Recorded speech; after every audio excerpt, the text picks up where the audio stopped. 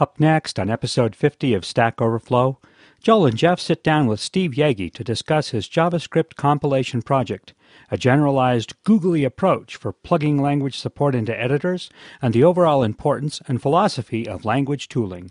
From IT Conversations.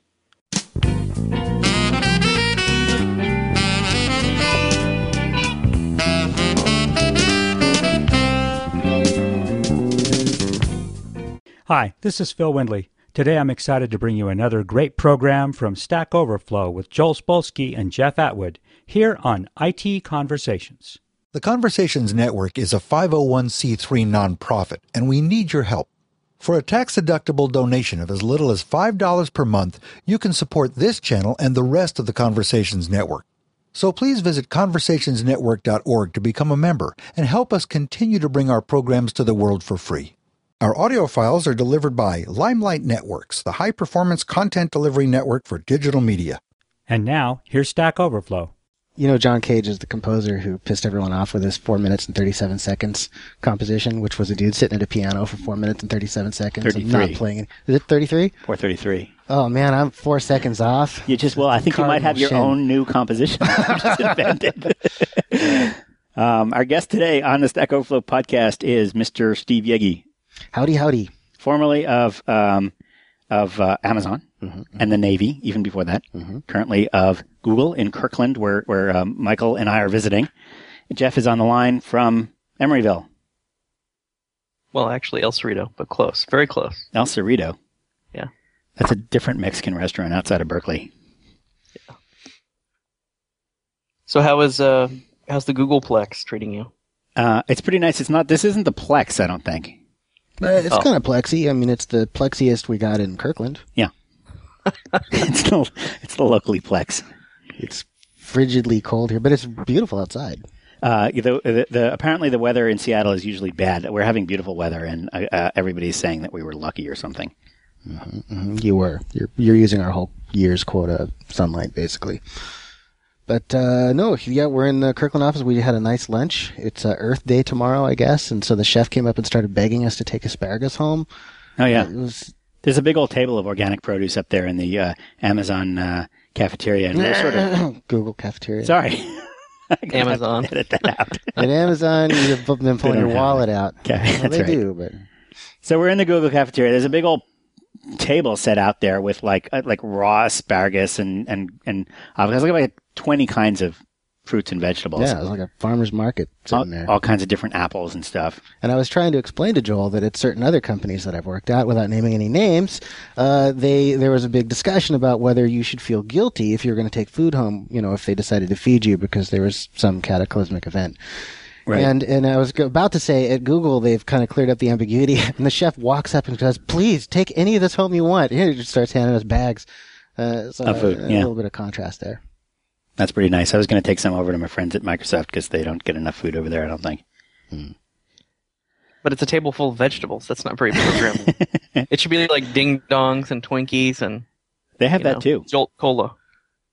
They have the slightly healthier versions of the ding-dongs. Yeah, we had the much healthier Red Bull Cola. Red Bull Cola and stuff. The organic Red Bull. We did have a brownie. There was a brownie. I'm just noticing that lava lamp seems to have an antenna. It seems to be attached via a wire to an antenna. That's our wired internet lava lamp, so you can check its... I'm just making this up. I don't know. There's a lava lamp here in this little tiny conference room we're in, along with a floating soccer ball. It's not very lava lampy either. It's on, but it's not moving. So maybe it's actually a optical listening illusion device. Or it's just CGI that they added afterwards. Could be. So Jeff, how you doing? Good. Well, I was going to tell you, your show was one of the most popular ones I think we ever did. Yeah, one of the most popular. Repeated compliments on that. People really seem to enjoy that show. I don't remember any of it. But I hear it was good. We might have talked about programming languages. Everybody likes a good programming language fight. Oh, yeah. Oh, speaking of programming languages, I have a little anecdote. You guys probably knew this, but me being a dumbass, I didn't know that APL was actually symbols. I thought you were kidding. You brought that up. You're like, I said, well, what if there was a programming language, or I think Alex brought it up actually at the Daily WTF. Like, what if there was a programming language that was entirely symbols? I was like, ha ha ha, that's hilarious. And I said, APL. And I was like, that's ridiculous. And then in the comments after I put that show up, people were like, yeah, just like APL. I was like, what? I was like, Joel wasn't just pulling my chain like he usually is. When did I ever pull your chain? Constantly yanking my chain about stuff.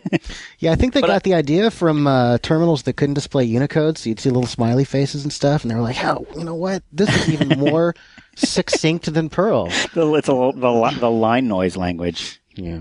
I think they're really, well, first of all, I don't know why it uses symbols. It's really a matrix language. Well, it's a mathematics thing. Yeah. Somebody said this is what happens when you let mathematicians design a programming language. It gets really concise. But like the whole Fibonacci generator is like 8 characters or something, and it's a very concise language. It's good to be able to save space on your Fibonacci generators because got a lot of those. The toy examples always drive me nuts. The C++ is, you see the Strustrip books, the C++ toy example that he uses again and again and again as the point class, and how it's just so hard in C, and now we can have points. Which inherits from complex numbers. Complex numbers, that was the one. Complex numbers. Yeah, same thing. You got a whole programming language designed for complex numbers. Pretty much, and then he kind of bolted everything else on afterwards. And strings, that's the problem, is that you couldn't do strings. Right. Exactly. And then Perl came along and they could do strings really well, but not so much lists or trees or data structures. And then it all went to hell. And then now the Haskell and the Scala people are like, look at our quicksort. It's only 3 lines and it's not actually quicksort, but it's pretty close. And, and it's provably correct that your stuff is sorted. And it's just like, great. That makes me want to use the language. I don't know. It's just, It's some other sort. it is. It's kind of medium sort. Yeah. So just to clarify, there is a version of APL that gets rid of the crazy symbols, but it's essentially the same language. I believe it's called, I want to say J. Is that what that is? Yeah, I think. And a lot of people that use APL have sort of switched to that because it's less insane. Does that mean like 4 out of 5 people? Because there were only 5, I think, actually using APL, right? They used to have to get a special terminal for it. And that was the problem. You couldn't type it in. That was a big one, right? Yeah. I mean, like, if your keyboard doesn't work, then where are you? Yeah. And your terminal. I mean, the thing is, I hear it was a really elegant, really nice language, and a lot of old geezers tell me they just loved it. It's just a shame that it just never took off. I think it did among like mathematicians, people that were modeling weather, but this was and scientists and stuff like that. But I mean, this was really in the 60s, maybe the early 70s. So it wasn't like it was Windows, like you could have a language with all kinds of wacky stuff, and then they would just put a little on-screen keyboard and you could click on the glyphs that you wanted. No, this was like you had a teletype punch type terminal with the tape. You probably and the had paper. some horrible setup that looks like the sound equipment on the table in front of us.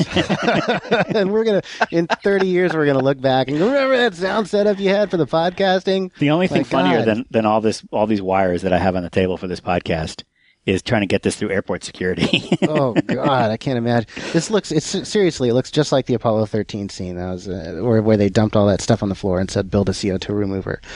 And Joel did it in record time. I think he did it in under 15 minutes, put it all together this time. Yep. It was, it's an impressive piece of work. So that's what you needed to program APL is what I hear is you just needed this really fancy setup. Yeah. This setup is, this is nothing. Just the fact that I could fit a whole professional recording studio into a knapsack. And then we got Jeff on Skype coming remotely. Yeah, it looks pretty cool when it's all set up now. Yeah, and you're not even seeing the cool flashing numbers over here and the blinking lights and the little VU meters that I'm monitoring. It has blinking light, kind of like the Star Trek panels with all the blinking lights to show you that it's blinking. Swing around over here. You probably won't unplug. We got 4 little VU meters here, so that's me. That looks very expensive. That's the time. It's an OLED display. Uh-huh. Well, let's not get too meta on podcast stuff. Okay. That is one of my complaints about other podcasts that they talk about. They talk about podcasts all the time. Who? Yeah. Oh, they do? It's kind of like programmers talking about programming languages. It's that's really annoying. Let's not do that. A minute ago, we were, Steve, we were about to have an interesting conversation. I was like, let's save this for the podcast. What the heck was that about? Do you remember, Michael? Nope, it's lost to. Was it the strippers? No, I'm different. Sorry, no. I thought they were hookers. Wait a minute. This is a different. No, that was my former employer. What was it? I was asking you sort of what were the worst things about working at your former employer, because I guess I hear that it's not such a great place to work anymore. No, it's not so bad. I mean, McDonald's has pros and cons, right? Yeah. And you could make a case for working there. I mean, it's employment. 1 out of 8 of all U.S. citizens have worked at McDonald's at some point. Yeah, and I would say that with their turnover, my former employer will probably be pretty 1 in 8 close to programmers will be able to say they worked there for a year, and as soon as their signing bonus kicked in, they ran. Yeah, but I don't know. I'm thinking that 4 years is probably the appropriate amount of time to wait. So I got another 6 months to go before I can actually sort of start the whistle blowing, or what's the right word for it? The expose. Not that other people haven't done it before, right? And written books about it and stuff. But I mean, that place was just Mike insane. Daisy. Oh wait, we're not identifying them by name. That might give it away. No, I don't know who Mike Daisy is. I don't know who. Is this a cell phone? But no, I think 6 months from now you can ask me, and I'll be a little more forthcoming about some of the craziness that went on there. It was really sort of a .com company, right? Just .com craziness. Well, I don't know. I've heard a lot of .com stories, but I haven't heard like companies where managers wrote with green felt markers on bald employees' heads or prevented people from going to their that came from the hedge fund. Keeping people from going to their mother's funerals or any number of other. I mean, it wasn't just .com craziness. There was actual real craziness there, like Mooney craziness going on there for a while. Wow. But, we're talking about it. This company's ancient history. I don't want to talk about who they were or anything like that. But you did ask me what I'm working on. Oh, yeah. Are you allowed to say what you're working on at all? Yeah, to some extent. You guys asked me last time, and I was like, Right. And this time I'm more like, Okay. So, it's just a little less off limits. So 2 barks, 1 bark. Is it anything to do with like communications in some way? Give you 1 bark. Yes. Is no, right? No, not a communications tool. No, it's an internal. I'm kind of obsessed with productivity, right? Mm-hmm. And as it happens, so's Google now because, a big recession hit, and now nobody's hiring like crazy anymore. I mean, I think everybody was for a while, but. Yeah.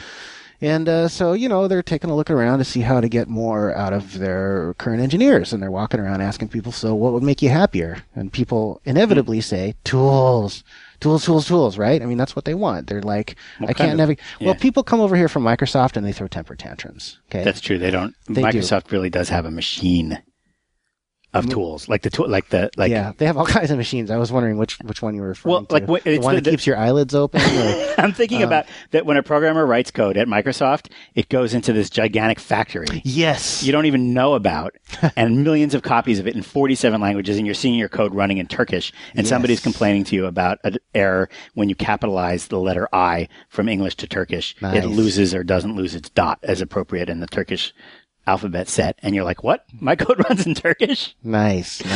And also they have IntelliSense, right? They've had it forever. Oh, yeah. And IntelliSense. I forgot that. It's like crack, or so I hear. Yeah. Oh, geez. You have to. With the size of APIs today, where you got like 8,000 little member functions. Exactly. And I've heard, it's funny, I heard this Googler who, he sent this impassioned rant to, I don't know, our Java list. And he said, I've been a C++ programmer for 25 years, and I never ever thought I'd be using Java. I've been using C++ since before there was C++, apparently. I don't think I did my math quite right there, but he's been doing it for a long time, right? Long time. And he says, I was forced to use Java because I wanted this one project and I'm using Java. And he says, now like a year later, I can't even begin to express how much cooler it is than C++. And it's not the language. It's got nothing to do with language. The language isn't even really that good. It's neither here nor there. The tools are amazing. Mm-hmm. He says the things that it can tell you and blah, blah, blah. He was basically going on and on saying Java has kind of IntelliSense now. Right? Right. Now people who actually come in Eclipse, presumably. Yeah, it was Eclipse or maybe IntelliJ or whatever. Yeah. One of those ones. And so, Visual Studio's had this like kind of forever. And so people from Microsoft, that's the environment they use. Except for the ones who use Emacs, which is apparently kind of a larger number than they like to advertise. But they come over here and they're like, I can't find my way around this code base because Google has a lot of code. I mean, so does Microsoft, so does any big company, right? And so I was like, so like a year ago. So after having been on 3 projects, all of which were canceled, I think I told you guys this last time. You have a lot of bad luck with that. Yeah, but it wasn't all bad, right? I mean, I even got a bonus for one of them. You could have a situation comedy, sort of like Everyone Hates Chris, where something bad happens to you every single day. I could stand up and dust yourself off. I could, but I mean, it would be so hard to pull it off around here. I mean, it's like, oh, something bad happened today. They didn't have enough asparagus or whatever, right? I mean, it's just like you ran out of asparagus. You got to put it all in perspective, table. Right? I mean, let's just seriously. People got kind of whiny here. We had a reputation in Kirkland for being whiners, right? Among the rest of Google, it's because people would literally write on the comments board. The one that really got my coworker was, please don't put frosting on the chocolate brownies because it gets on my fingers. Right? And it was just like, we've got serious problems at this company. What's that expression? How quickly we grow to feel entitled to things that were only invented 15 minutes ago. There was a woman on the plane when Michael and I were flying out here who, I guess it was the kind of plane that doesn't have power outlets at every seat. And she was just complaining to the flight attendant. She was saying, a 6-hour flight without power? How am I supposed to, what? It's like being on a desert island. I know. So yeah, the entitlement thing is you wouldn't think that it was an issue, and at other places in Google, it doesn't appear to be. Like I heard one dude stand up at the company All Hands and complain that because there was now a cafeteria in every building, but not a bunch of micro kitchens, that what if he didn't like the chef's food and he had to like walk to another building, and he got booed off the stage. Everyone was laughing and jeering at him, and it was like clearly no entitlement down there. I think you know what? I think Google hires a much larger proportion of experienced developers than fresh out of college developers relative to the average high-tech company. So I could see that. Which means that a lot of them have been at places where they know what the par for the course is. I actually made an argument at one point, and I was kind of semi-serious, that you should not be allowed to come here out of college. Right? Because you have no idea how good you've got it. Right? I mean, right. Just for that reason alone. Or like if you come here from college, we should slap you. Like just once, right? Just to say that's what it's like elsewhere, right? Or you could spend, yeah. Just have them go to a little boot camp. I don't know. Something to, Well, here's an idea. What you do is you find some big advertising agency in New York or something that's doing some integration project with Google to feed 8 million AdWords campaigns or something, and you send them out to work in that place for 8 weeks. We call it the Salt Mines Project, and they get to be in the salt mines for 8 weeks, and then no food or anything like that. No, right? And then they get to come over here and then maybe they'll get it, right? Because it's often the college hires who were kind of had the worst entitlement problem. But anyway, we had kind of a reputation for it, and it was kind of an issue. So, but developers are kind of entitled to good tools, I think. I mean, sure. It's foolish to try to. I saw this dude. He's not with us anymore, and he left voluntarily. He was a good programmer. I mean, people can get by with just basic VI, but I mean, the dude he was using not Vim. He was using VI, like Vi or whatever you call it, right? I mean, the old one. It was like Ed. And 1,3i. Exactly, and he didn't have any colors. He was using the green on black terminal theme, kind of reminiscent of the old days, even though he had just gotten out of college and probably didn't even know what he was doing, right? And he hadn't used a terminal before. And but he didn't even have parent matching turned on, right? He had no bracelet, and he was doing this like really deeply nested JavaScript, and every time he'd make a change, he'd like go in and he kept spelling it function instead of function, right? He'd leave the N out. And Are you serious? And I'd watch over his shoulder and I'd be like, dude, you spelled it function again, right? And, he'd be like, oh yeah, boy, I really oughta. And I'm like, yeah, I guess it's kind of funny. So like, I was watching over this guy's shoulder and I'm thinking, this is kind of the sort of the state of the art of tools, at Google for people who are doing any sort of JavaScript, any sort of C++, anything that's not Java. We got to fix this. This is the problem. Sure. Right?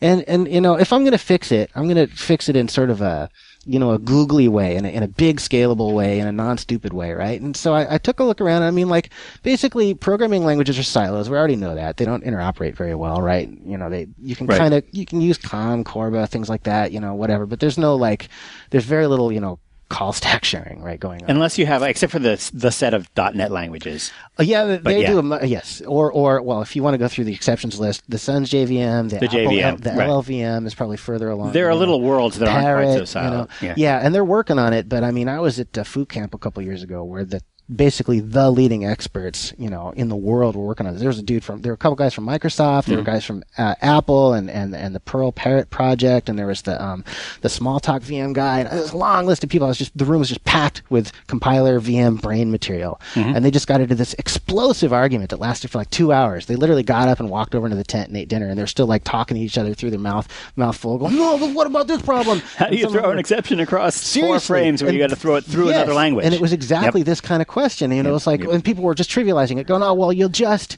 and they're like, "There is no just. What about threading semantics? What about, you know, object semantics? What about this and that?" You know, and it's a hard problem. So definitely. Basically, like my point that languages don't really call each other in their silos, I think still is still true today, right? It'll be great when we all get to where it doesn't matter what language. It's just, you know, surface syntax, you know, but it's going to be a long time, right? And you kind of disenfranchise your users too. Microsoft did this with Visual Basic, right? They were like, "Oh, well, you know, we want it to interoperate with C++, so we're just going to kind of change the way it works." Well, with C# actually, but well, or you know, and they changed the way C++ works. Embedded C++, what do they call it? Managed C++. Managed C++. Yeah. Well, don't forget that if you do that, then you're missing the point. Because if you just say, wouldn't it be awesome if all languages were just skin syntax on top? That skin syntax on top is the thing that the programmers care the least about. It's the least common denominator too, is what you're going to wind up with. You have to have a least common denominator. I mean, there's still the right tool for the right job thing going on with programming. Exactly. languages. You got to. I mean, what are you going to do in the browser? It's got to be JavaScript, I assume, or something that translates to JavaScript. I guess. I don't know. But anyway, I took a look at the sort of, you know, the state of the art of tools, and I was like, you know what? I mean, Visual Studio and say Eclipse, IntelliJ are the sort of state of the art for tools. You know, and they have auto completion and they have smart, you know, linking and browsing and blah blah blah. But you basically have to add support for each language for each editor. So there's an N by M sort of, you know, matrix problem, right? So in other words, like Emacs has pretty kind of okay-ish C++ support, but its Java support's not quite as good, and it kind of diminishes.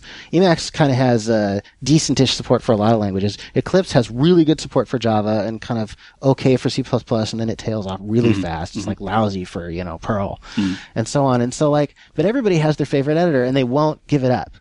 Right? Even if it's, you know, VI with no parent matching. They're like, damn it, I'm going to use this till I die. Isn't there a problem that, like, I know in the case of IntelliSense at least, it's very, very hard to do good IntelliSense if you don't know the type that something is, that the variable is pointing at. Well, it is hard, but I noticed that you didn't say it's impossible, and that's the correct word, because it's not impossible. It is just hard. Google has a JavaScript compiler. Right. I don't know if we talk about it or anything. I know we're planning on open sourcing it. We're working on it. I mean, is it the same as the one in Chrome?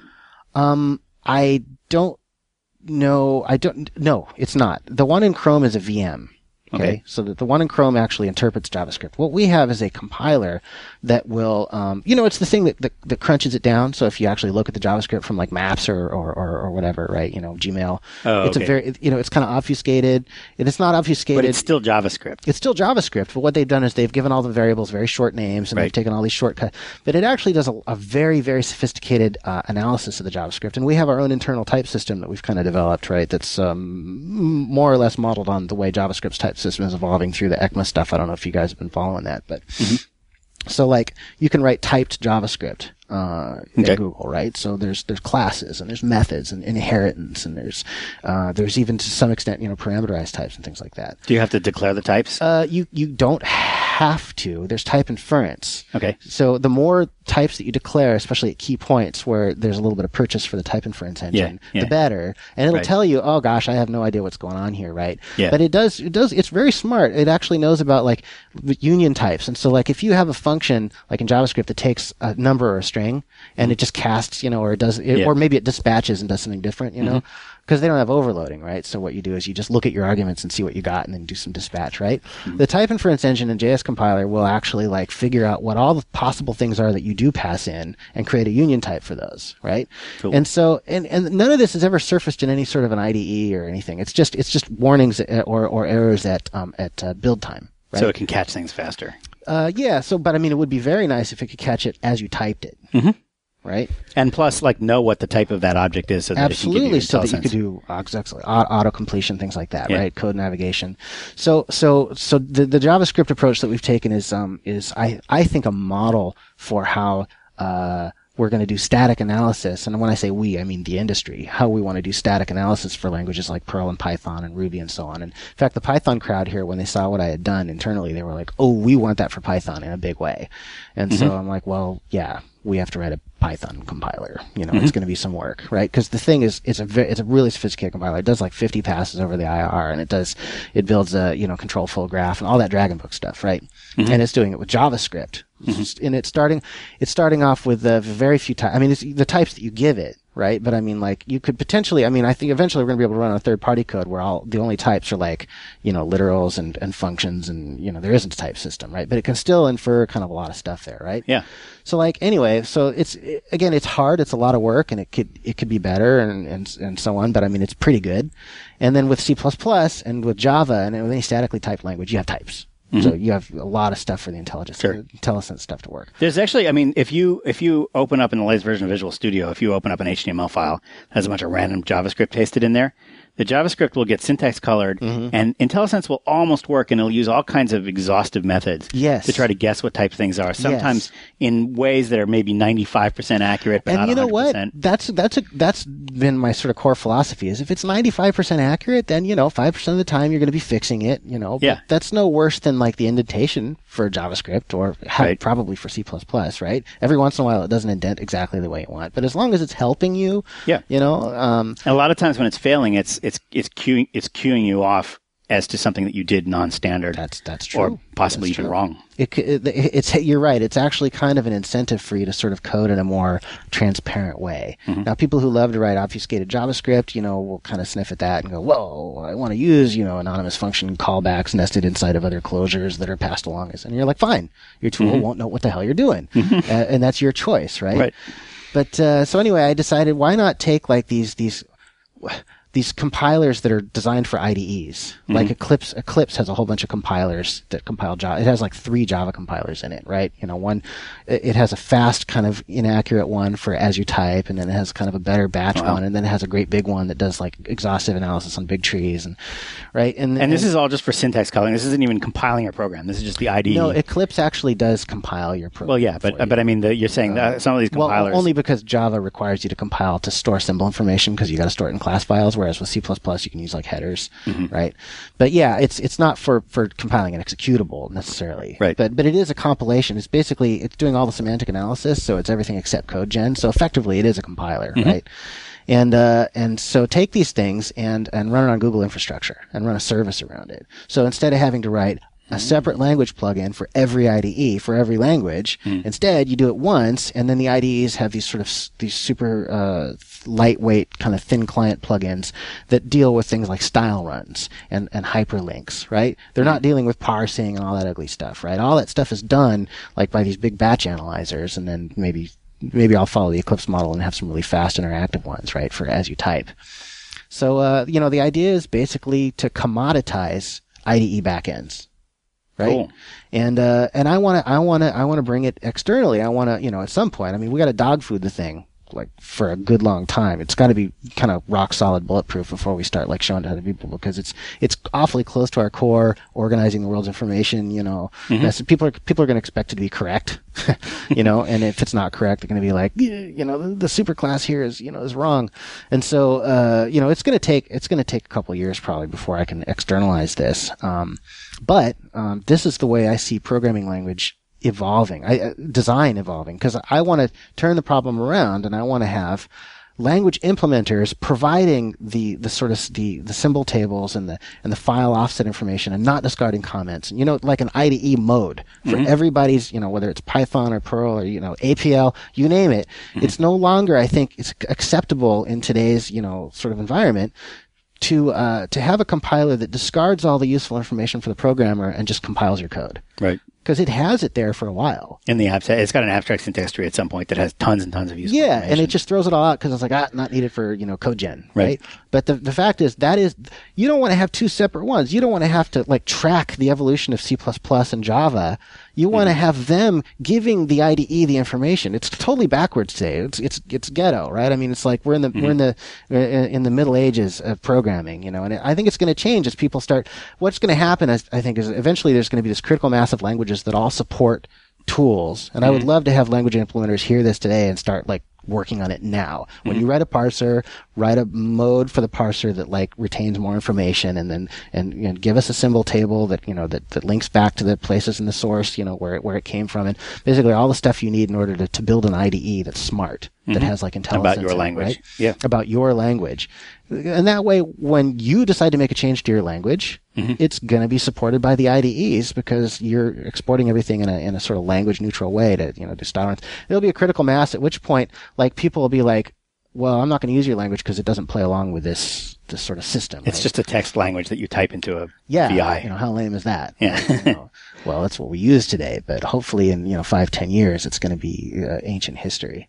So that's kind of what I'm working on. It's pretty preliminary. It's a very tiny, small team, and cool. But there's a lot of excitement about it internally, and we're launching new languages about once a quarter, and I don't know. So I'll be able to talk more about it. Awesome. Well, I hope you'll come on the show when you do have something to show us. Yeah. Yeah. Could do that. So Steve, I think that's a fantastic project for you to work on. I mean, it's a huge problem inside, not just like you said within Google, but just in the world. I mean, if you try to having an editor that deals intelligently with JavaScript is there's just no real good solution out there right now. So I think it's solving a real serious problem. And also there's some okay solutions there, right? I mean, like IntelliJ is pretty good. I mean, actually, if you just feed your JavaScript into IntelliJ, it does what Joel just described that Visual Studio does. It uses a lot of guesswork to come up with something that's approximately correct. The problem is that, like, what if you don't like IntelliJ? What if my family don't like bread? My favorite Simpsons. So, you want to be able to have that data available, the code graph, right, and the symbol table. You want that stuff available in a language neutral format that you can serve up to Emacs or to VI or to Slick Edit or Ed or whatever your favorite editor is. Maybe not Ed, but whatever your favorite editor is that has a plugin system. Like Notepad. Does Notepad have a plugin system? But it should. Notepad is a text control. Yeah. So we get the question idea. I have, I realize that, if the JavaScript gets really crazy, you just sort of have to throw up your hands and say, look, nobody can. Or just throw up. You don't even know what you're doing, right? Much less the analysis service. But what about like common JavaScript frameworks? Like we use jQuery all the time now. Yeah. Are there any frameworks so weird that they wouldn't work well with what you're proposing, or are those well-known set? Or well, I mean, I've looked at like Prototype, which I've used a fair amount, I guess, at home, and Prototype, doesn't play super well with Google's JS compiler because why? Nobody ever compiled Prototype before. If you have a compiler telling you, gosh, you've redeclared this variable here, and this here function's never used, and blah blah blah, it's really helpful. And, I think one nice thing that we might be able to do, hopefully in the next quarter or two, we'll see, is actually offer a JS compiler as an external service where you can just shove your JavaScript into it and get back some warnings, right? So, I think that there's going to be a first sort of chaotic path where basically every framework has to go and basically do a little bit of housekeeping, a little bit of cleanup. After which I think it's going to be, some of them are pretty dynamic, right? I mean, like, our system has to be taught, you have to tell the system how inheritance works in JavaScript because everybody does it a little bit differently. They have different names for the kind of doing the same thing with prototype chain inheritance, turning it into sort of something like class inheritance. And Dojo does it one way, and Google's internal system does it a different way, and Prototype does it another way. I haven't looked at jQueries yet, but so those things kind of have to be hand rolled in. Like, you know what I mean? There's no way to detect them automatically to the best of my knowledge.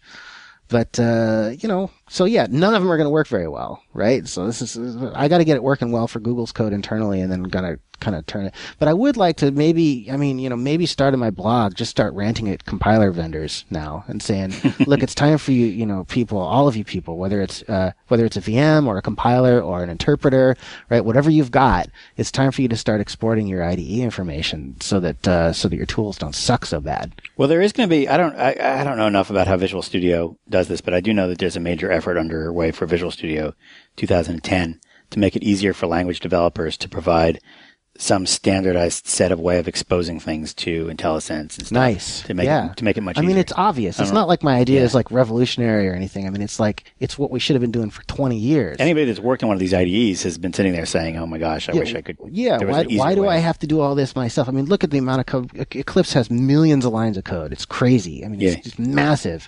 Yeah. You know, and most of that they shouldn't have had to write. I mean, you know, they've got a better Java compiler than the Java compiler, right? They do, and it's like that's just wrong. You know. So you've got this really good Java compiler that's helping you edit, and then when you're done, you pipe it through the Sun standard happy reference edition of Java. That's just lame. It's lame. So hopefully, maybe if I get in my blog and just start waving my fist. Sure. You know. Is this going to be an open source one of Google's many open source projects? Well, maybe. I mean, it's tricky, right? It's a hard problem. Because it's a lot of work. It's easy to say, "Oh yeah, we're just gonna." But I mean, when it comes right down to it, every language is its own special mess, right? And adding new languages and getting them right, each one of them is kind of an ongoing. Each time you add a language, it's almost like you got to add a person to the team whose permanent job is to kind of keep working on that language. Yeah. And I also putting it on Google infrastructure and making it serving it through a service API isn't something that's really easily open sourceable. I mean, you'd have to come up with a. No, wait, don't they have? Wait a minute. Well, I mean, am I being too high level here? I thought there was some kind of Google infrastructure. Well, there is, right? But that's not really open source, right? I mean, if you offered it, no, but I mean, there's a way that people Engine, can run stuff on App Engine, right? You know, or whatever. Sure, but I mean, that's not the same as. I mean, open source kind of usually implies there's this downloadable thing that you can run on your own computers that are not even hooked up to the internet. Yeah. You know, and it's conceivable that I could come up with something that people could download, like LXR, like the Linux cross referencer. I don't know if you guys know about that, but that's a good example of something that does a really bad job, but an acceptable job of what I'm trying to do, right? It's all regex matching and stuff. It's not a real compiler, but it indexes code, right? Mm-hmm. And you can download it. So if I came up with some sort of index format, you know, I don't know. Or if Microsoft came up with an index format, right? The thing you were just talking about, if they standardize some sort of XML definition or whatever, you know, maybe I could have my analyzers support that. Right. So it's all really, really up in the air right now, you know. So is it going to be open source? Yeah, if it's successful, if my project doesn't get canceled because of the bleak economic winter that we're in right now or whatever, you know, I mean, you never know on my track record. But if it's successful, then yeah, I think a couple years down the road, it could totally be open sourced.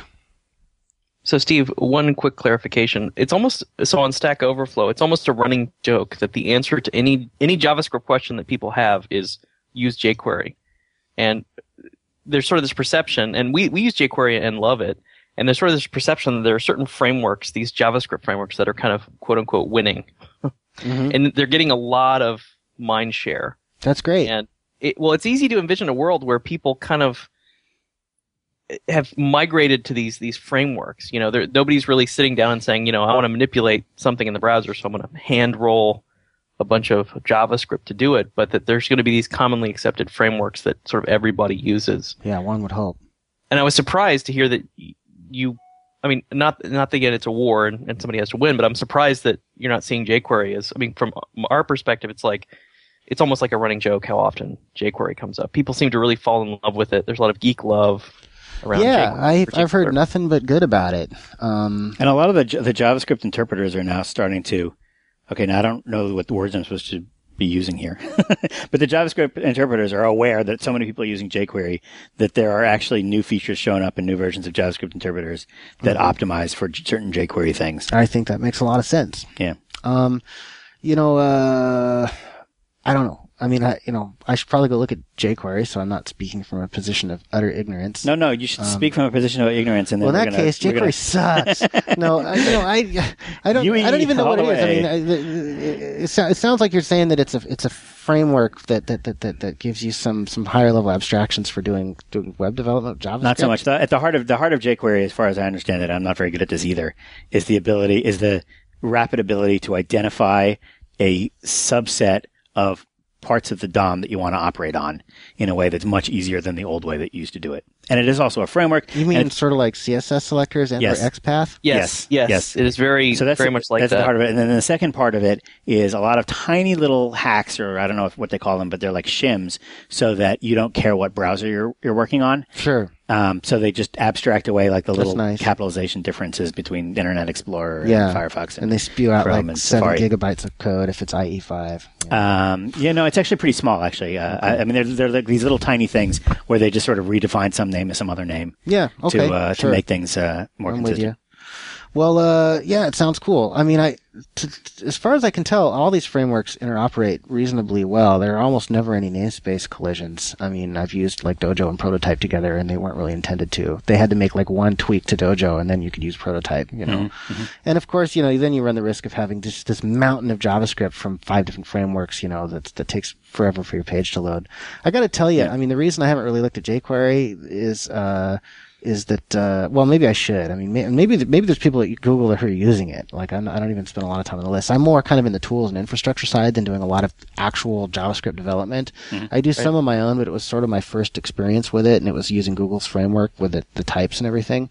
And Google, everybody has a little bit of a different take on it, right? I mean, some people focus on the presentation level. jQuery sounds like it's focusing on structural queries, which is great. Mm-hmm. Prototype is kind of focused on Ajax. You know what I mean? They all have right. They all have their, and the Google and they all one, know, the they Google all know one that is they have more to. like Google one is kind of more like the Java libraries. So it has abstractions for timers and for data structures and I don't know, this and that, right? So all of them seem to be kind of tackling a slightly different subset of like the space that you would expect any reasonable language to be tackling, right? I mean, the standard library, right? None of them is complete, I think. But I'll tell you, once you've used Google's JS compiler, I mean, you don't want to go back. So hopefully we can get that thing open sourced so that everybody can start using it. Because it's not just the compression and the sort of obfuscation that happens. It's really the type system and the warnings and the errors that it gives you. It'll actually report what percentage typed your program is. Like if all the identifiers, it'll be like 87% of it is typed, and so you can go out, you can launch JavaScript with some comfort, I guess, that it's actually gonna work. We actually have our internal programming language on Fogbugs. Wasabi actually has a type inferencer, and the original language was VBScript, and so I actually appreciate all that, which is one of the nice things about Wasabi is getting error messages early. Yeah, man. That the type inferencer discovers. So, Steve, one interesting point with this is that you hear a lot at least I've heard it from the Ruby community, was that, compilation is overrated. That if you have good enough tests, whether you can compile your code or not is completely irrelevant. And it's interesting to hear you talk about all the benefits of compiling JavaScript, that it actually gives you a bunch of information you wouldn't otherwise have. That there are actually bugs in some of these frameworks that they can't even see. Well, I think because nobody's trying to compile them. Don't you think that the Ruby guys are basically, or no, I don't want to say Ruby in particular, but Ruby and Python. It's not really the Ruby guys, but that's where I've heard it in particular. Well, what they've done is instead of getting errors from the compiler at type time, is that they have this test-driven development methodology where they get errors by running their tests, their automatic tests. Yeah, I mean, they're making the argument that brushing your teeth is better than taking a shower. Right? And it's like, I don't buy that argument. I think taking a shower is way better. Or maybe you should do both. I mean, just a thought, right? Yeah. So, I mean, if compilation is available to you, it doesn't excuse you from writing unit tests, and we certainly have lots and lots of unit tests here. But it sure helps, Mm-hmm. Isn't there the parable of the fox and the grapes? It's like if you can't have it, then you don't want it, and it's stupid. Yes. So we should send them all toothbrushes. Toothbrushes whatever, shower for DHH. Okay, I'm going to start a website. Is that domain name available? Toothbrushes? It probably is available. I would guess DHH. that is available. Okay. Well, this is, to me, a classic. There's this classic tension between static and dynamic typing, and you're trying to start a fight, aren't you? It's not going to work, man. I had one Red Bull, but that morning meeting just knocked me out, so I'm not going to fight. But go ahead, try. Static versus dynamic typing is a great debate. That's exactly what I was going to say. Is I don't think it's really about the fighting. I think it's about having tooling that actually supports both ways of working. Oh, you're so wrong. No? Just kidding. I'm just trying. Well, he's just saying let's all get along. How could he be wrong? Well, no. I don't think we should all get along. I think it's a tooling problem. I think that's what you're getting into, and that's why I find what you're working. Don't you think let's get to the heart of the tooling problem, which is that JavaScript, which is an insufficiently well-designed language, albeit one of my favorite languages, but still not quite good enough, I mean, it was really a rushed out language with a bunch of wrong stuff. Wait, can anyone really say with a straight face that JavaScript was one of your favorite languages? Yeah, because I really like all the functional programming stuff that's built in there, and I like JavaScript. Sure. I feel like everything that was done with JavaScript was like mostly accidental. I don't know. It's not as bad as say PHP. Do you know the history of JavaScript? It was supposed to be Scheme. LiveScript. Yeah, really? Brendan Eich's a good guy. He got hired to do Scheme in the browser. Yeah. And at the last minute, somebody did a deal with Bill Joy at Sun and said, we're gonna cross market our scripting engine with Java, so you got to call it JavaScript and give it a superficial Java syntax. And Brendan and you got 1 week to do it. And Brendan was like, and like worked for like a week and came up with JavaScript, right? Where he basically like it was supposed to, he was looking at Self. You know about Self. It's all the prototype stuff from JavaScript is from Self. Oh, really? Yeah. Okay, so it has sort of a more interesting start than I realized. Yeah, it has a pretty decent pedigree. Scheme and Self, not bad. Okay. Right? It has the closures came from Scheme, and the prototype stuff came from Self, and the interesting curly brace syntax came from Java, and then this keyword came from Brendan's pocket, because I have no idea how apparently he could possibly imagine that was supposed to every work. time he gives a speech about JavaScript, he apologizes for the whole character return starts a new statement bug. Oh, yeah, God. But you know what? Every time I hear any language designer talk about their language, they start by apologizing. But right? there are things like in Matt's, did his whole, like why Ruby sucks, and that made my blood run cold. Like hearing the language designer talk about how horrible it was. It's true. It's friggin' hard. It's friggin' hard. It is hard. It's hard to get right. And you know what? You have to be stupid to try it, right? You have to be foolish. You have to say, oh yeah, I'm going to do a new programming language. Because if you knew how hard it was, you wouldn't try, right? And so you're going to make some mistakes, and unfortunately, you're going to be the victim of your own success. That's the way languages work. Right? And you're not going to know about the mistakes until people start using it. It's too late. And then you've got legacy users at which you can't alienate them. So, I mean, all the languages go through this problem. So you can't really unfairly pick JavaScript out and say, oh, it was badly designed. No, I don't want to say that. Insufficiently designed. I mean, C++ was over-sufficiently designed, if you want to go that route. Yeah. Right? And you know what? The most designed language, I would say, is probably Haskell. There was a committee, and they were all academic. They were language geniuses. Paul Hudak, my professor at Yale. And they really studied all these issues, and they came up with a language that is kind of designed by committee, maybe sort of some of the same problems as ADA, and it's designed by committee, Ada, in its committee designedness. You're right, it's a name. Did you say ADA? I'm sorry. ADA was the American Dental Association. Americans with Disabilities It's named after Act. Lady Ada Lovelace, but go ahead and name it after the Dental Association. Well, but I get your Jeff point. Is that. Yeah. Okay. It's committee. It's designed by committee, but it is a very modern language. It has type inference. It's quite sophisticated. Nobody's going to use Haskell, but it's you guys just got yourself some fan mail, or should I say hate mail? Yeah. Don't bother emailing me. I already know. Every time I mention Haskell, I say, oh, and by the way, they're like, all kinds of people use it. I'm using it, for example. I think it's the same guy every time, actually, that says that. But anyway, actually, Scala is cooler than Haskell. That's a real problem for Haskell right now. Scala's type system is more modern and cooler. Yeah, it has a lot of concessions to like real world programming. So like it's Haskell like if you want your head to explode, then Scala will do it for you go too. for it. We'll blow up your head. But they have some really neat stuff in there. The only point I was trying to make here is that JavaScript is not is maybe not the language that we would most like to be using for all the work that we have to do. And in some ways, it's very much a step back from even Java and C#. I don't know. Maybe it's not. JavaScript. I guess JavaScript is better than Java. Yeah. Okay. But it's the language. But here we are worrying about all this tooling to work around the fact that we have a language that's not quite good enough. Yeah. Or it doesn't really matter, right? Both languages have problems, but Java has great tools. So Java's way better for a developer experience right now. And I think there's a lot of people focused on making JavaScript better tools-wise. Because, what are you going to do? You got browsers and they support JavaScript. We're stuck with JavaScript. Right? What are some of the, we've talked about this, there are a few, I don't know if we've talked about this on the show, Jeff. There are a few languages that compile into JavaScript. So, that whole crazy thing. We got Wasabi, compiles into JavaScript. Yeah. Google has a Java into JavaScript thing. Google Widget Toolkit. But you don't use that internally, or? No, it's used internally. Okay. It took a while for it to take off, but we've got some fairly big flagship customers internally. So, and I don't know if anybody else has one, but there's no reason you can't pick another language that you like, compile it into JavaScript. That's true. You can compile pretty much anything into anything. It's the beauty of computer science. And you can. It's not the tools then become less trivial, right? Like, let's say you Sure. start with Java. Let's say Yeah. you start with C#. Yeah. And you're like, you know what? I don't like JavaScript. I'm going to write all my web stuff in C#, right? Yep. So therefore, I'm going to compile. Have you ever used it? Do you remember when C++ came out and it was C front? And Yeah. it compiled to C, and the Sure. C was horrible, and the debugger didn't understand the line numbers even originally, and it Oh, was, yeah, yeah. it was bad.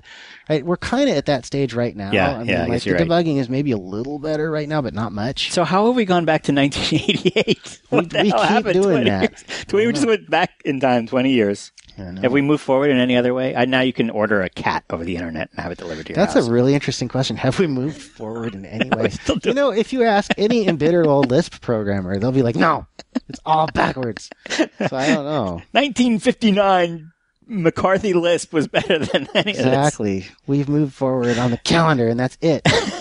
I don't know. What has gotten better? Even the calendar even data- UIs aren't any better. If processor speeds were faster, like if you looked at some of the fancy, the UIs that they had for Unix systems way back in the day, I mean, Curses. they were pretty fancy. Is that what you're talking about, like curses and No.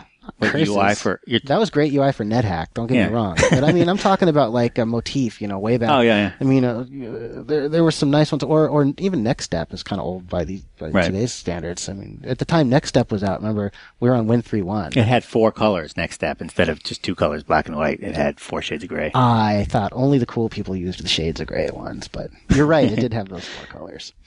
Anyway, Well, I don't know. I think we're going forward. I would say the only step backwards, and I get a lot of crap for this, but I really believe it is my baseline is: are you doing better than PHP as a language designer? Oh yeah, the web is definitely going forward. I mean, no, yeah, you're right. You're absolutely right. It's much better than it was. We have jQuery, for example. I know all about it now.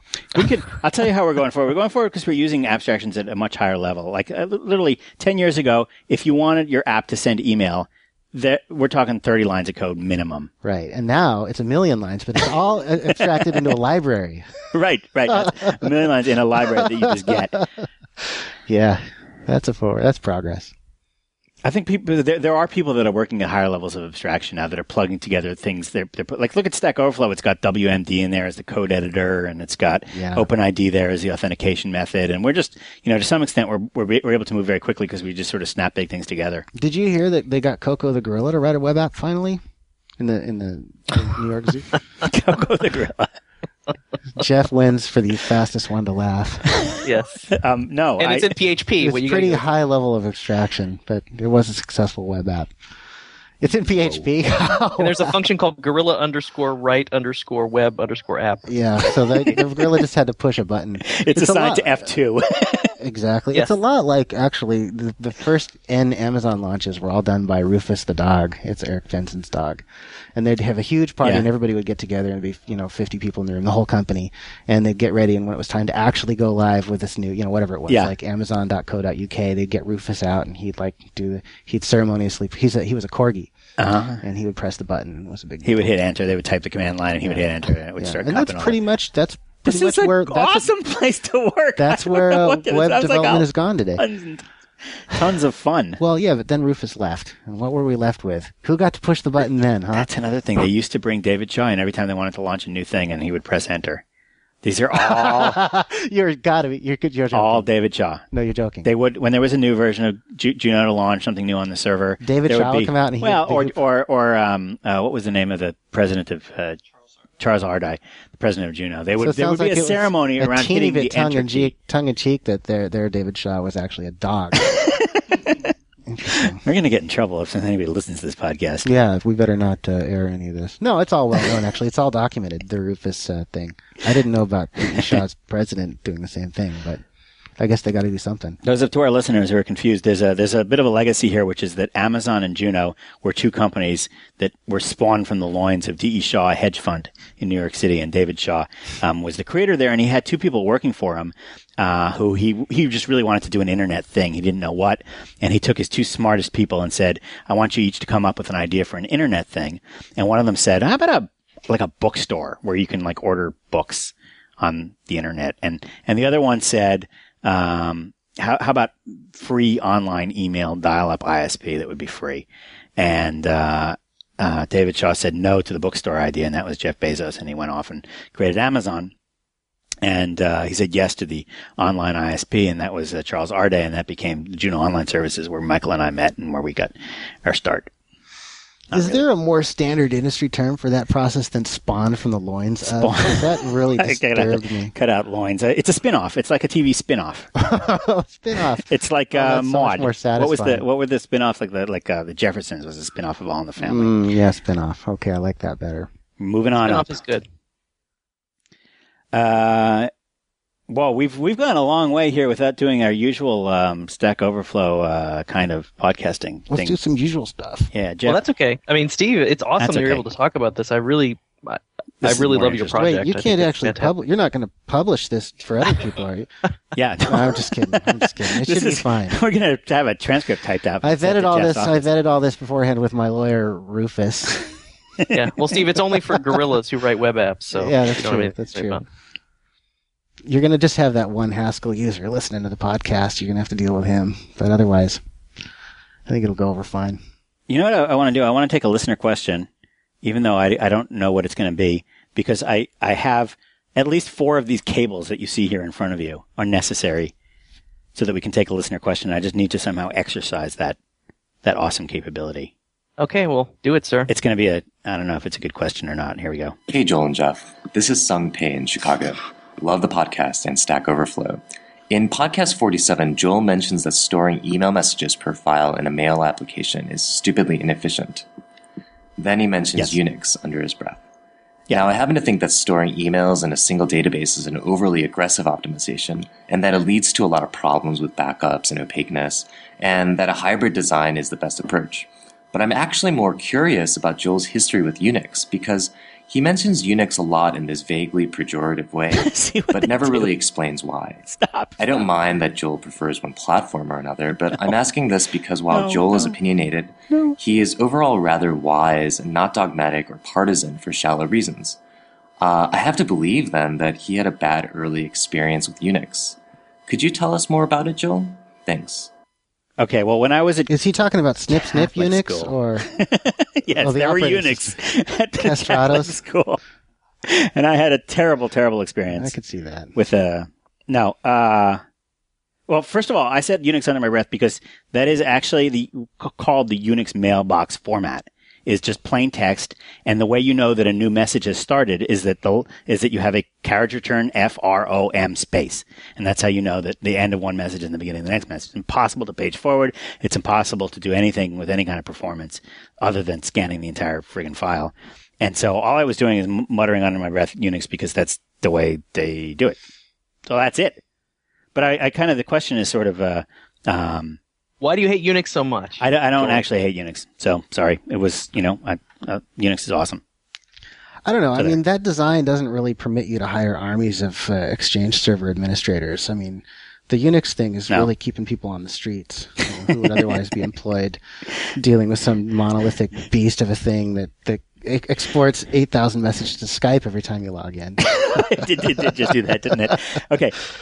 But no. I mean, I've got folders here that have so many messages in them, you could not possibly hit the sort column header, and get a reasonable speed sort if you don't have some kind of index.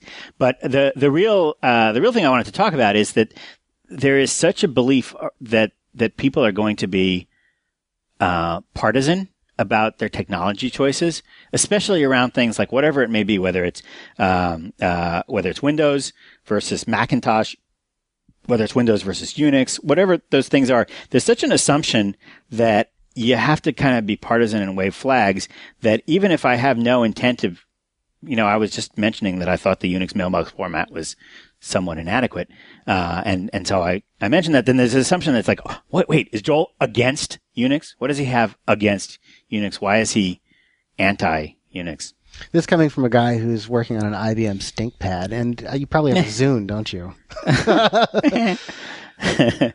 Wait. I mean, you're voting with your feet, right? Hold on. Oh, damn it. I had to rebuild this computer, so I don't have Cygwin on here. Oh, you had Cygwin? That's so cool. See, he doesn't hate Unix. He even knows what Cygwin is. That counts. Yeah.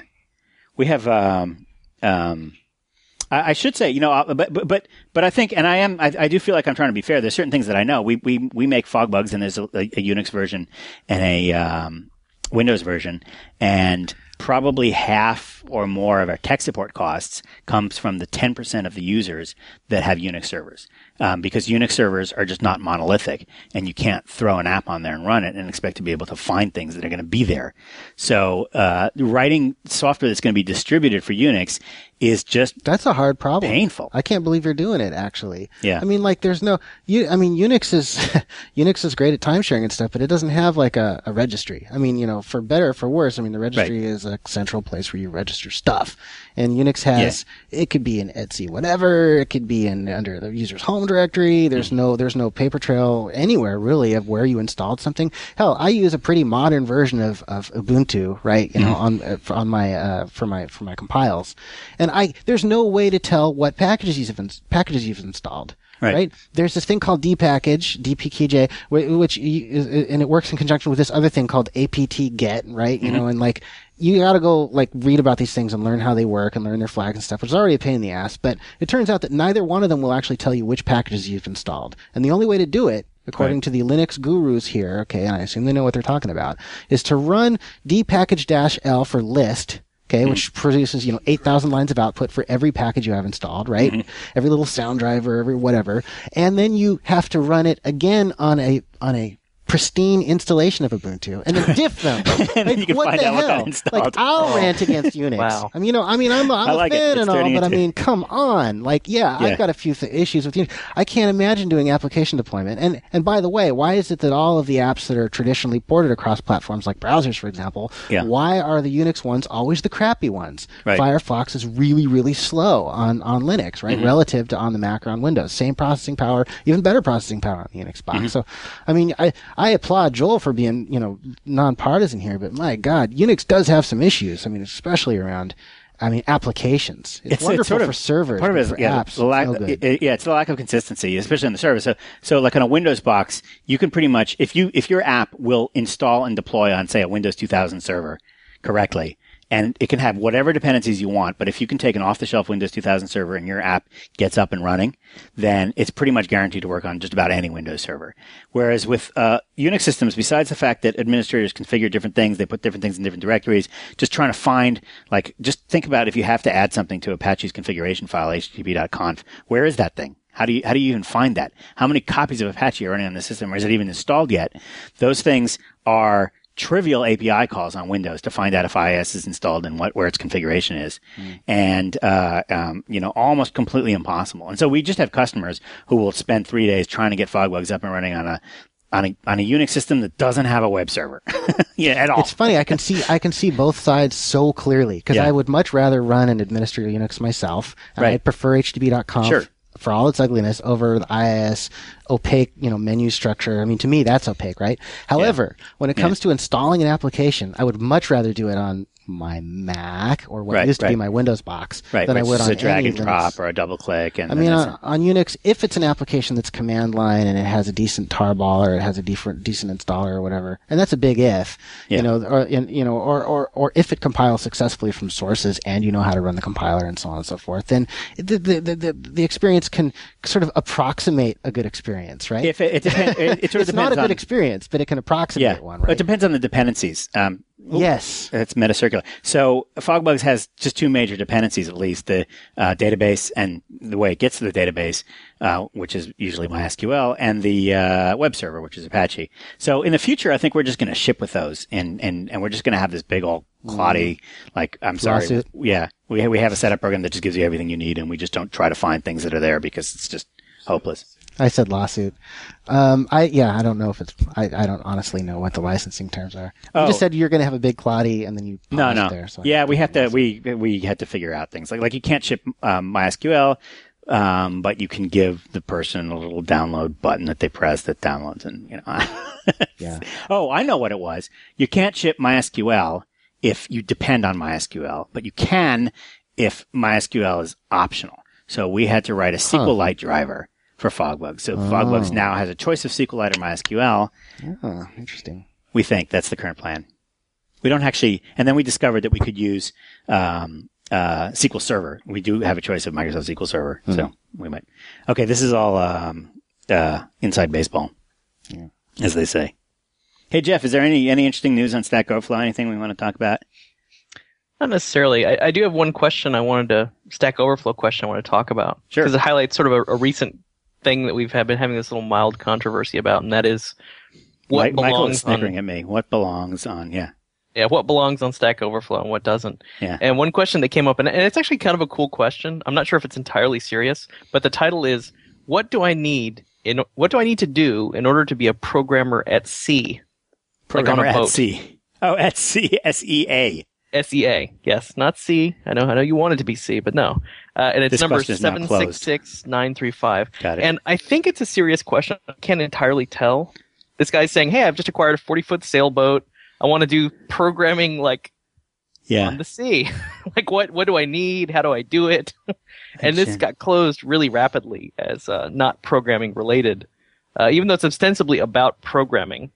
It sure is. But I have a hard time seeing the value of this question personally. I mean, it's interesting and all, and there are actually some reasonable responses. In fact, one guy says, I live and work on my 38-foot sailboat and be happy to discuss this with you offline. So that's not a response. But I think it's a perfect response in that I'm not entirely sure this question belongs on Stack Overflow. That was a hookup, man. That's Craigslist behind the scenes. That had nothing to do with programming. This is, you know what? I think this may be just somebody Rule that's 47 or something? Yeah, exactly. Do you think this is somebody that's just interested in well, I don't know. Maybe it's somebody. Did he put programming in quotes? I'm interested in quote programming at sea. Anyone interested? He did say he's going to bring his cat Ender. That's a dead giveaway right there. I don't know what for, but it's really suspicious. Ender. That's a sci-fi series, right? Yeah, I believe so. Orson Scott Card's books. Yeah. So I think it's a real question, but I don't like this question on Stack Overflow personally. I think it's too weird and too narrow. But who cares? So you ignore it. It's weird and why does it have to be closed? Well, I think there's a function of attention, though. I mean, so this stuff does take attention. up space in your mind. Like the fact that people have to parse this question and look at it. You know, the people that are actually engaged in Stack Overflow. I mean, if you're coming from a search engine, sure, you're never going to search for programming cat Ender. Yeah, you're just put on this page. But just put this guy used the tag boat programming, so just put boat programming on your pen. Well, I object to the fact that we have a tag called boat programming. Actually, I don't even think that should be a valid under tag. That tag? I'm just curious. Now that's the only question on that tag. Yes, boat programming. I'm sure that's going to be a huge category. You know. It does sort of beg the question. I mean, what if there's some really, really narrow programming topic that's I've got this, I don't know, some kind of weird sound card that 15 people have, and the manual that came with it isn't very good, and I want to know how to do something, and it's definitely programming related, but that's a big deal, man. I mean, that particular, it's video cards. It's for Oblivion, right? You know, when you want to run Oblivion on a crappy old laptop, this one right here, you have to get this driver called. This is an awesome laptop. It looks. Dude, it's got an SSD. It's got a marketing issue. It looks like it's on its last leg, and it's probably brand new. It doesn't look awesome enough. It's just because I bent this screen like that. Anyway, now look, I've blown my stack. Damn you. Adam Carolla. Programming at sea. Go. Oh yeah. So how are you guys going to know whether it's actually a niche thing that nobody cares about, or whether it's an emerging trend? Right. Or a joke. I mean, I still have suspicions this is not entirely a serious question. I mean, most sites, you either have two policies, right? You either moderate it and you're busy all the time, throwing away, trying to figure out, right? There's always these gray areas you have no idea. Or you just let it self-police and you set things up so that most people don't have to parse it because it bubbles down to the bottom and you have to type boat programming to ever see the thing. This got 9 votes. How did it get so many votes? Well, because it has some ASCII art in it. Oh, yeah. But that was copied out of the comment. That was copied out of...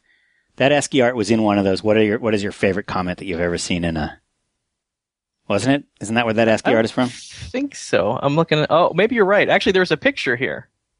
Wow, why did they edit out the picture? That's interesting. I think, and I'm just saying, I think you guys are doing way too much soul searching over individual posts. Well, yeah. I agree. And you mentioned that this should be community moderated. In fact, it is. The community, 5 people decided this should be. They're outvoting the people who think this should be open. Yeah. The people who think it should be closed are currently outvoting the people who think it should be open. Yeah. And I actually agree with that. One of the things, somebody asked me a question this morning, Jeff, at Microsoft. They said, what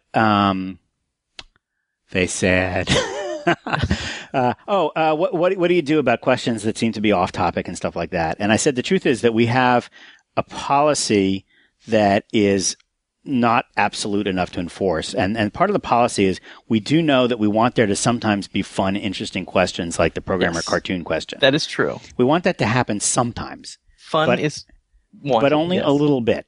Yes. And we know that, and the reason we know that we want those to happen is because we don't want Stack Overflow just to be the world's most boring printout of questions and answers. We want it to be a little bit of a community. And we know that human communities tend to have things like, tend to have days, special days of the year when you just go off script and you do something else with the same people as you normally do things, right? It's the company July 4th picnic or the, Easter Talk like Sunday. a pirate day. Talk like a pirate day. Exactly.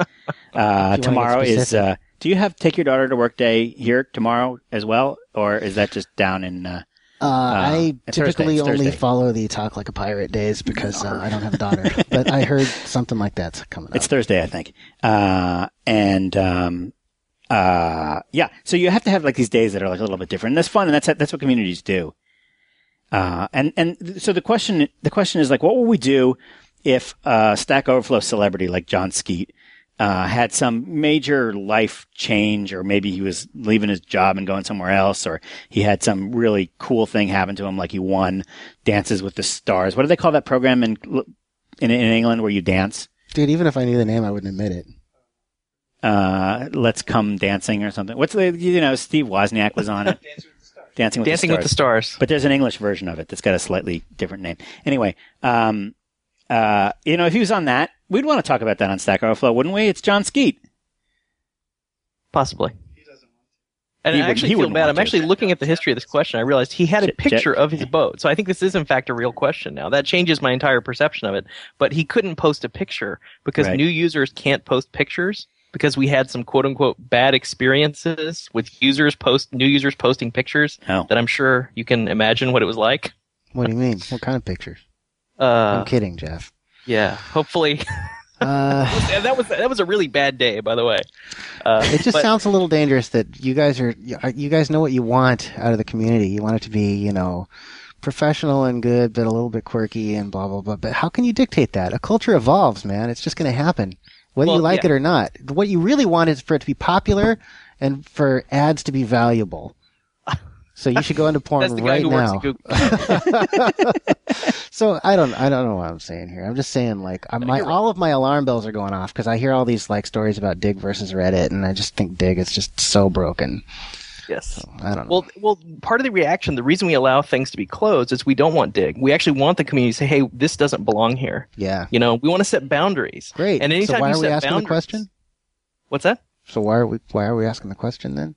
I mean, if people closed because some people don't like the fact that, like, some people are purists and think it should work like Dig, that everything should be voting driven purely. Like if the people vote for it, it belongs. Oh, that's Reddit. Dig's the one that moderates things. Like you'll never see how to disable Dig on the front of Dig's page. But anyway. Well, Dig does some manipulation. They don't explain what it is, and Reddit believes in the voting. And actually, Reddit it's gone downhill pretty rapidly as a result of that. That's the standing joke, right? Is that everybody who's been on Reddit for 1 year says it's gone downhill. Yeah. What's really happening is it's cyclical, right? I mean, it just there's kind of fashions that come and go. Will it get better? But the community is always about the same. It's the same Ron Paul conspiracy theorists. Well, if you were on it 6 months ago, now it's the whoever, right? I mean, it's funny. And they've decided, I don't know. It's complicated space you guys are getting into here. But I would vote for voting and openness over no votes. Well, we're trying to have it. I think, Steve, one of the things we're doing is we're trying to have it both ways. And anytime you try to have it both ways, like there's this tension between the people that want it one way and the people who want it the other way. You guys are going to be destroyed by boatprogramming.org. I'm telling you. Well, actually, I'm editing this picture back into the post because I didn't realize this guy. That there was a I cool looked at the picture. revision history and I saw that he actually had added this really cool picture. So you're going to reopen this question, Jeff, because it was closed? I might, now that I see that it actually has a picture. A picture of a boat. May I suggest that it won't be statistically relevant after 10,000 people hear about it in the podcast? Yeah, no, it won't be. They'll all swarm in. I'll go ahead and reopen it just for the sake of argument. Because to me, if it's a real experience, a real program, Michael is jumping for joy. This is an important point to me. Is that have you guys seen the Turkish what is the Turkish milk thing on Amazon? No, but that's a second Turkish reference in this podcast. It is.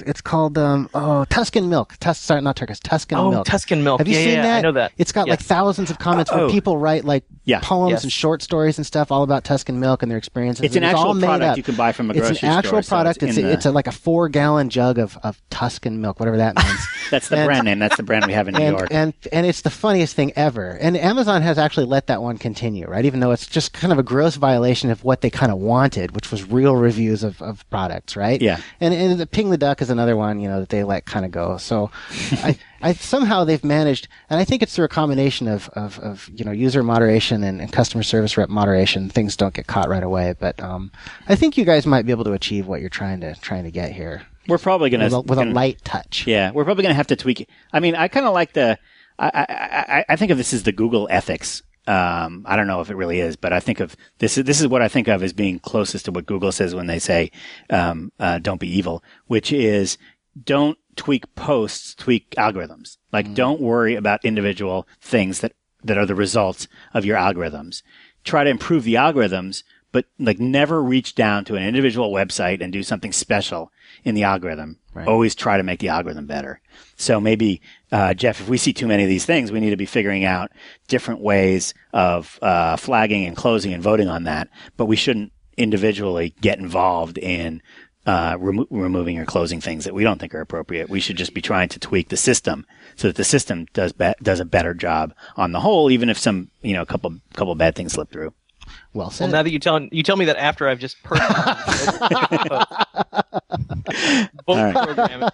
We've gone really long, so I'm going to have to draw it to a close. But for our listeners, hopefully you've got some interesting questions that you'd like to ask us, and you can do so either by recording an MP3 or Ogg Vorbis file and emailing it to podcast@stackoverflow.com, or you can call the podcast hotline at 646-826-3879 and record a message for us up to 90 seconds. We've also got a transcript wiki, which volunteers around the world use to write down transcripts of their favorite parts of each podcast, which make them indexable by our host Google, and also available to the hearing impaired. So if you have a few minutes of spare time, or if you heard something today that Steve said that you think is just awesome and you want out there for posterity, please go to blog.stackoverflow.com and look for this podcast number 49, 50?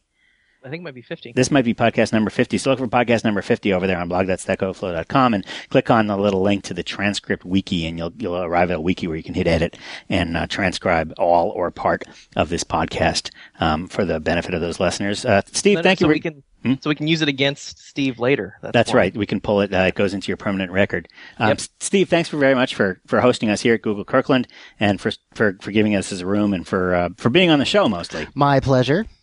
Yes. Much appreciated. And Jeff, I'll see you next week. Yep, see you next week.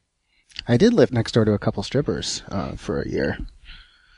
It was actually I was very famous at Amazon for that year. Where did you live? What part of Seattle did you live in? Upstairs from Wajimaya, the Asian grocery store, across from and there were these two Deja Vu strippers that lived next door to me, and they kind of adopted me like their little brother. They'd knock on my wall at 5 a.m, and I'd get up and go over in my bathrobe and hang out with them, and everyone was just like, you're hanging out with strippers in your bathrobe. It was just like, yeah, because I didn't really think either of them was very attractive, and so they kind of recognized that, and so I was their little brother. Were they? They were really well connected. They knew all the DJs in town. They took me all these radio stations, and they could get into all the great restaurants, and it's pretty awesome. Yeah, because they spent a lot of money there, I assume.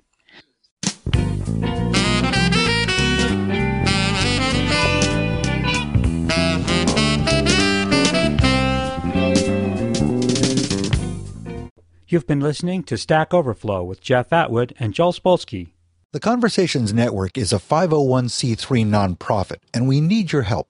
For a tax-deductible donation of as little as $5 per month, you can support this channel and the rest of the Conversations Network.